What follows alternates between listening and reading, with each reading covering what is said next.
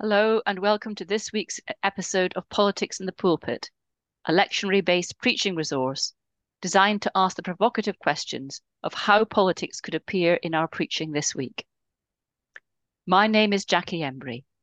I'm a newly retired United Reformed Church minister. I have worked with churches across Birmingham and Bolton and Salford, and as moderator in the United Reformed Church's Mersey Synod. I'm now living in Kendal on the edge of the Lake District. Each week, I'm joined by a different guest, and today I'm very pleased to introduce the Reverend Nathan McGuire, who has started recently as JPIT Campaigns and Church Engagement Officer. From 2009 to 2017, he worked for the Domestic Violence Intervention Project. Nathan then made the transition to become a Baptist minister.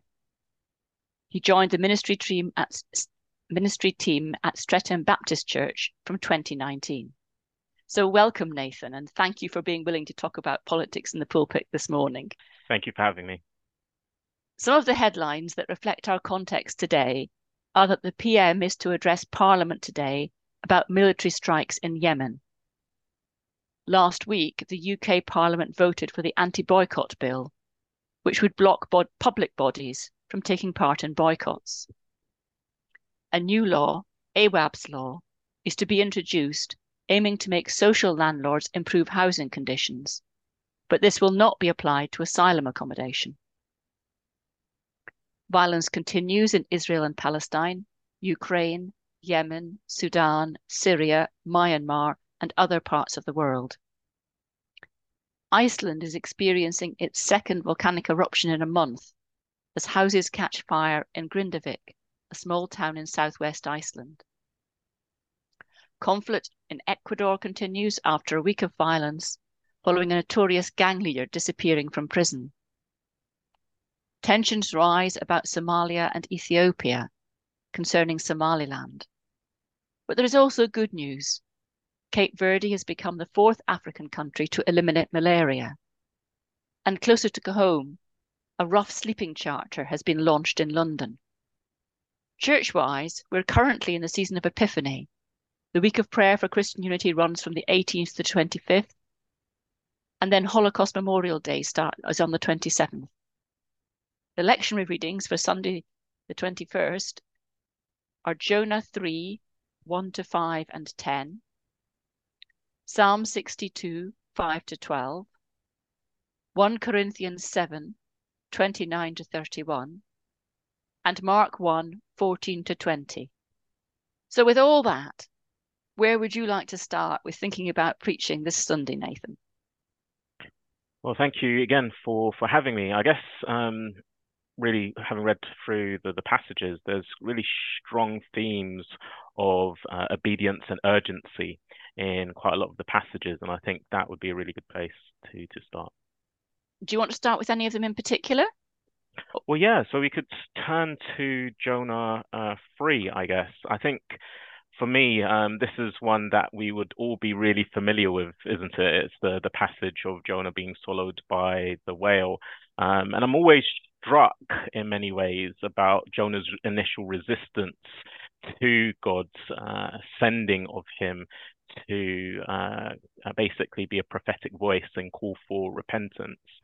And I was over the Christmas period, I shared it on my Instagram feed, actually, in stories. I was sharing about my little niece who is actually a bundle of joy. And it was over the weekend, the first weekend just before Christmas. And I was sitting down watching TV, really just trying to unwind. And as an introvert, kind of being completely depleted by the week's exercises and kind of work and all that sort of stuff. And I was sitting down watching, trying to get enthralled in a particular series I was watching at the time. And she came bumbling in. And then we've got this little bit of a tradition where as soon as she comes in, she jumps on me and tries to distract me and get my attention. And I thought, oh, it's really cute until actually in the moment. And as she was trying to distract me, she asked me, Uncle, I want you to cook for me. And at this point, I was kind of like, I was really just getting into the series and I was really tired. And I was like, well, knowing that her mum and dad were literally just 5 minutes behind her, that they were going to come in and prepare her lunch. I said, "Oh no, mummy and daddy will cook for you. You know, you just need to be patient." And she's like, "No, uncle, I want you to cook for me." And I was like, "Oh my gosh!" I was like, "No, no, no, don't worry. Mum and dad will come in, and come and cook for you." And she was like, in a very sort of a huffy, puffy sort of way that little girls can do, little boys can do. She said, "Uncle, you need to listen more." And I was kind of, it just took me by I tried to keep a straight face. I was like, "Hey, you cheeky, I'll cook you in a minute." And she just looked at me and smirked. And as she got off of me, walked away and turned back, and she said, "Uncle, I'm too nice to be cooked." And walked off and started laughing. And it seems like a really silly story, but what was really interesting, I was reflecting on it as I was reading some of these passages, in particular the Jonah passage, about this sense of obedience and also weariness, and this sense that actually I was quite tired. If I was being honest with myself, just really tired. I just really didn't want to go up and cook. I could have, and I have in the past, but actually I was like, no, it's someone else's issue. Someone else can sort it. I'm tired. I'm just focusing on myself. I'm trying to unwind. Her mum and dad are going to cook for her. And actually, often we can do the same thing when we're seeking justice in the world, can't we? Um, we can often think it's somebody else's problem to sort out. That actually I'm enthralled in my life, trying to sort out my life, maybe trying to sort out this particular campaign that I'm working on, and these other issues, other NGOs or charities or churches will kind of handle the other aspects of what's going on in the world. And I think part of that for me, and certainly in that experience, just highlighted to me how weary I think a lot of us have become over the last couple of years with everything that's going on, constantly being bombarded by negativity and kind of what's going on, whether it's the volcanoes in Iceland or whether it's the wars in Israel, Palestine or Somalia or kind of all other places in the world, just kind of constantly being enthralled in different sort of tensions and conflicts. And I think what's really interesting as well with the Psalms passage, because the Psalms passage in Psalm 62 talks about this resting in God, doesn't it? Yeah. It talks about finding rest and being still in God. And I think I was really challenged again to really reflect on what it means to find rest in God. That actually, if I'm seeking justice, I must ultimately seek to find rest in God and serve from that place in rest. And that isn't just ceasing from activity, but it's trusting in the providence and sovereignty of God, in the work of Christ and his death and resurrection, that ultimately God is working in and outside our very own efforts. That doesn't give us license to do nothing, but it certainly reminds us that there is a beginning and an end to ourselves, that in the wider, grander scheme of history, our small contributions are held together by a sovereign God. But going back, I guess, to the Jonah passage, I think what's another thing that really strikes me really is the fact that Jonah's resistant to going to Nineveh. And there's been loads of different arguments about why that was, whether he felt that because it wasn't necessarily his people, that actually he didn't necessarily see that God should be merciful, or the whole loads of reasons. But I think what's really interesting, certainly in one of the conflicts that is very at the forefront of our media and our news at the moment, is it possible for those that we deem as evil or perpetrators or abusers, is it possible for them to find God's mercy and to have opportunity to repent? And I think that profoundly challenged me. And that's certainly drawing from my experience in working with abusive men, that often when you are at the forefront, either experiencing their abuse or even working with them, you can be like, how on earth can you see the world like this? Can't you see you're wrong in this? Um, and ultimately, within that, you can sometimes go into a headspace where it's like you're just you're just vile, you know.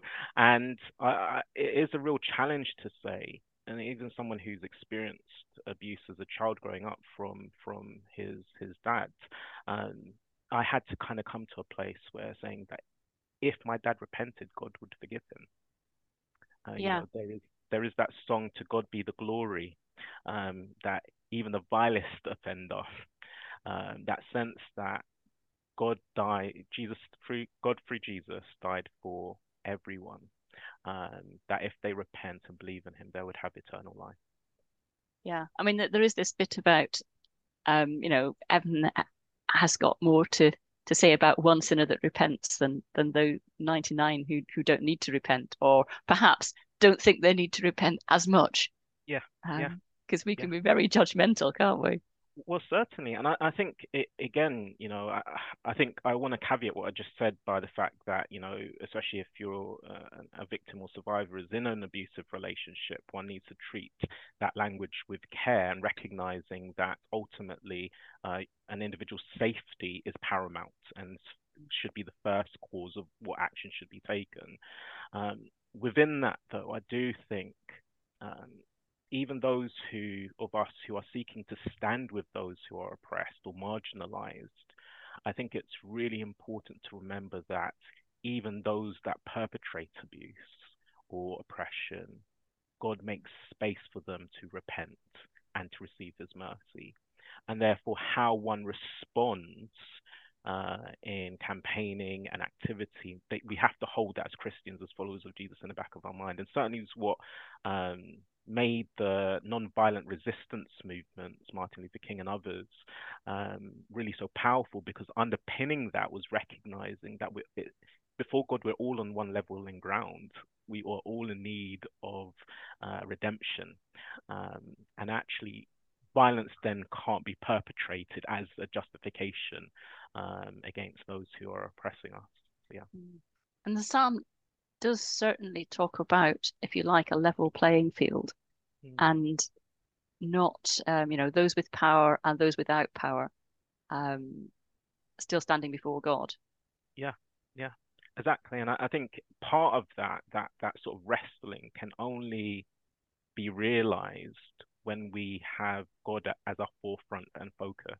That as we begin to allow God to reveal more of who he is, we recognize our own sin and also the sin of humanity before him, that all of a sudden there's a leveling ground to say actually we're all in need of this savior that we so confidently often preach about on a Sunday, or certainly go out into the world to share.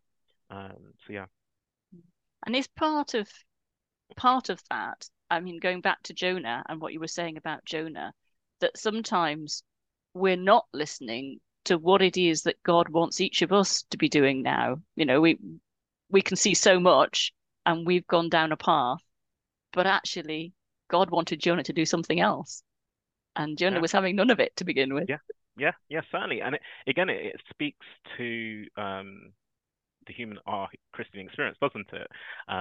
We often don't like to admit that we have hand selected those who are able to receive God's mercy. And it often is people that look like us. It's often that people who talk like us, smell like us, etc. We kind of put a limit and capacity upon who can receive God's mercy and grace. And I think um, the Jonah passage, I think, is a really helpful reminder that we must always do a heart work.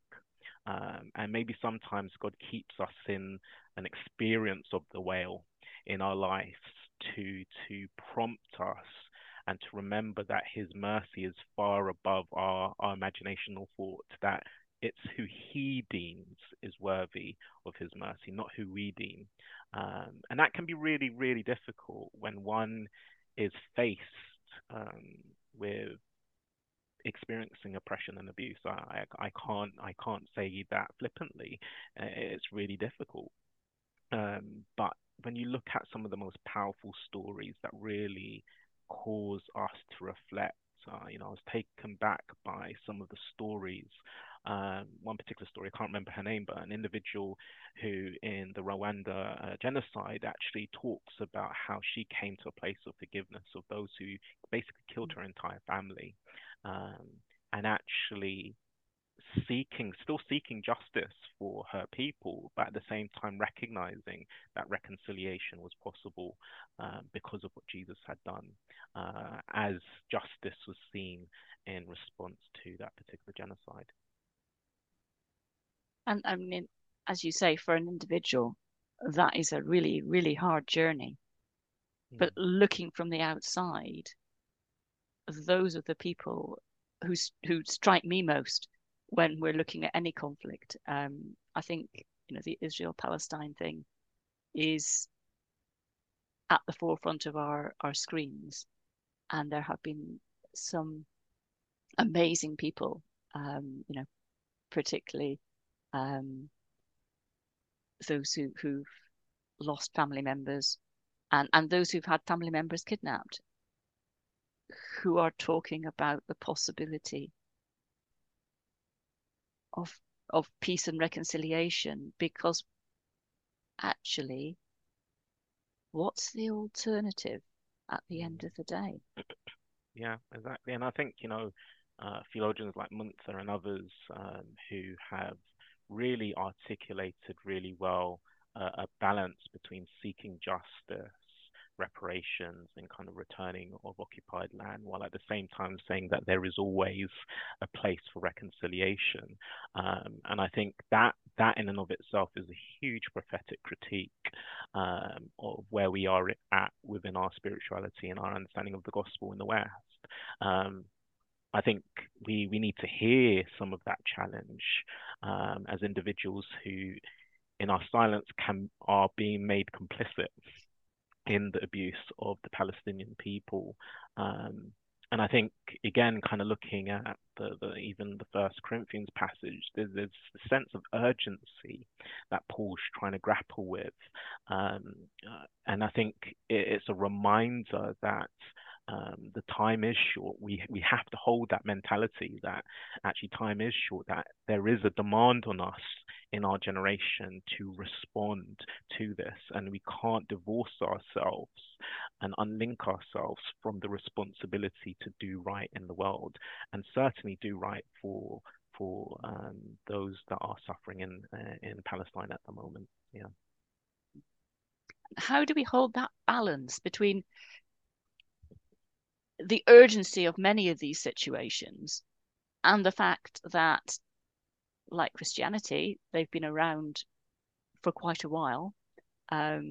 It's many years since the beginning of the conflicts between Israelis and Palestinians. It's a lot longer since Paul was around, and it's so easy for us to say, well, another 2,000 years, we've got time, Mm. and yet, as you say, Paul is trying to remind us that there's a lot of things that need to be sorted now. Yeah. It's such a good question, Jackie. I think part of it is, who are we identifying with and who are we near? Um, I think I had the opportunity to go with a group of Christian leaders to Israel Palestine last year, and I was really struck by the levels of suffering that was being articulated in a way that I hadn't really engaged with beyond one or two news programs. Um, and I think if someone is drowning, we don't seek to have loads of theological debates about what's the best way of trying to save that individual. The response is, this needs to stop. We need to save them now. And I think part of the issue that we have is that Palestinian voices aren't really heard. You have to do some heavy digging or mining through our news outlets or even for our theological readings or liturgy, to be able to really hear the voice of the Palestinian people. That's certainly growing at the moment. There's a sense of that growing. So even on Saturday, there was another march in protest seeking a ceasefire and ceasing of hostilities. Um, so that's certainly growing. But I do think when you listen to, again, Munther's experience and others' experience about how often their voice is silenced on the global stage and they're not often heard, because it makes it really difficult for people to reconcile where their theology may lie in its complicity of the oppression of the Palestinian people. So they don't want to hear it, they shut it down. And I think certainly as a Christian who is Black, I identify with that experience. I know what that's like in some ways to feel silenced, to not have your experience fully legitimized or affirmed. Um, so I think there is something about listening well, identifying well, uh, doing more balanced reading, even if it makes us feel uncomfortable. We don't necessarily instinctively agree with it. Um, but yeah, I think identifying and listening is certainly part of it. And I think as it, for the reason for this podcast and talking about the pulpit, I think kind of exploring more liturgy around laments and for that lament to be authentic, I think again you need a degree of proximity to those, hearing the voices of those who are suffering. Last year, towards the end of last year, I had the opportunity of being a part of a vigil for the the atrocities that had been going on in the region, and it was very, very strong, powerful liturgy around suffering and loss. And I think for me, we need to do more of that in our congregations, giving people access points biblically, theologically, to engage with liturgy that is shaped by lament as worship. Um, and I think that is quite a powerful thing and also quite key in terms of discipleship as well to help our congregations and our churches to be propelled from the Sunday into right action in the week. And when you're lamenting, as you say, it can be very powerful. Should we be trying to be, I don't know what the word is, possibly inclusive in our lament, in actually recognizing loss across the board, so to speak? In other words, I mean, to say, particularly with this recent conflict, there's pain and hurt on both inverted commas sides. Do we need to recognize pain elsewhere as well as our own pain, and how do we go about that? Well, yeah, I think certainly one of the things that this vigil in particular did really well, I think, was to capture words from both Palestinians and Jews that had lost loved ones. Um, and ultimately, in that moment, not saying that you have to take a side, but just listening to the conflicts behind those words, the unresolved nature of the suffering can be really powerful. And I think as Christians, we often, especially within the West, it's quite easy to be black and white on things. And some may kind of listen to that and say, pardon the pun. There underneath part of colonialism is really this really stark, there are good, there are bad people, and you're on one side or the other. I'm not sure that is actually what we often read in our scriptures to say actually even the most even the people with the most fondest or sort of good intention, should I say, have often sometimes dark places in their hearts. You got David, who was called a man after God's own heart, but actually got someone murdered, and also abused his power with Bathsheba. And again, you've got this wrestling through within human nature that God wants to call the best out of us, but at the same time, we have mixed motives on things. And I think recognizing that, and even in this conflict, it's not about saying, okay, you're the evil one and you're the good one. It's saying, actually, we're all fallen within this context. However, we recognize that there is one people group that may be experiencing more of the harms of the fallenness of our natures. And we would seek in that sense to say we need to speak truth to those who have the power to switch somebody else's water off or electricity off. That's quite a powerful thing.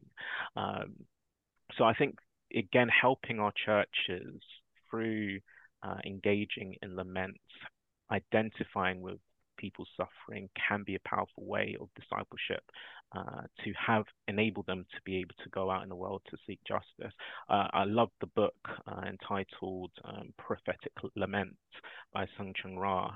It is a brilliant book to kind of draw from, especially with some of these passages that we're looking at, because the argument that is made through in that book is to say that so often our churches are about celebration and triumphalism, but we don't really engage within our discipleship about how lament is an essential part of Christian worship. And I know we're looking at Mark this week, and Mark's call for the disciples, but just what you were saying then strikes me that what Peter was said in Luke when Jesus was calling him and get away from me, Lord, because I'm a sinful man. And yet it was the sinful man who we hear, right, certainly through the gospel, gets things wrong, and 1 minute is calling out the Messiah, and the next minute it's get thee behind me, Satan. Nevertheless, he was called, and I guess so are we. Certainly. And again, I think that's a really important point to make. In the First John passage, First John 14, you have John who's imprisoned, just as Jesus' ministry in many ways is kicking off. And again, you've got this tension of, John must have been thinking, okay, hold up, what's going on here? Like I'm being sent into prison, and then you're meant to be this one who's now calling a whole bunch of disciples. Where am I in this overall plan of the good news? And I think, we certainly need to grapple more with some of those tensions in our passages.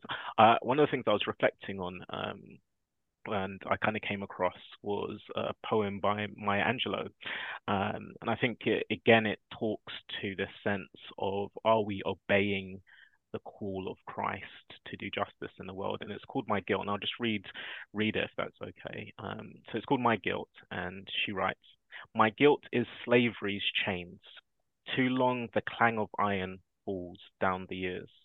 The brothers sold and the sisters gone is bitter wax lining my ears. My guilt made music with the tears. My crime is heroes dead and gone. Dead Vesey, Turner, Gabriel, dead Malcolm, Marcus, Martin, King. They fought too hard, they loved too well. My crime is I'm alive to tell. My sin is hanging from a tree. I do not scream, it makes me proud. I take to dying like a man. I do it to impress the crowd.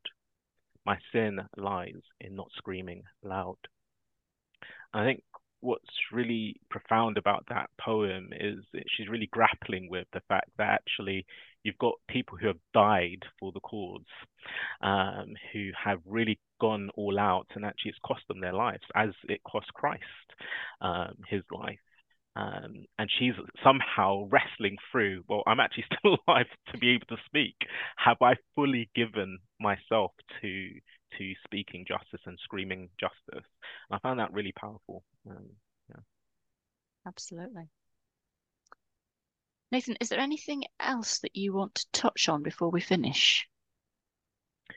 Yeah, I think coming back to really the podcast in itself is, the usual question is politics meant to be in the pulpit? And I would want to say yes, wholeheartedly, because Jesus was political.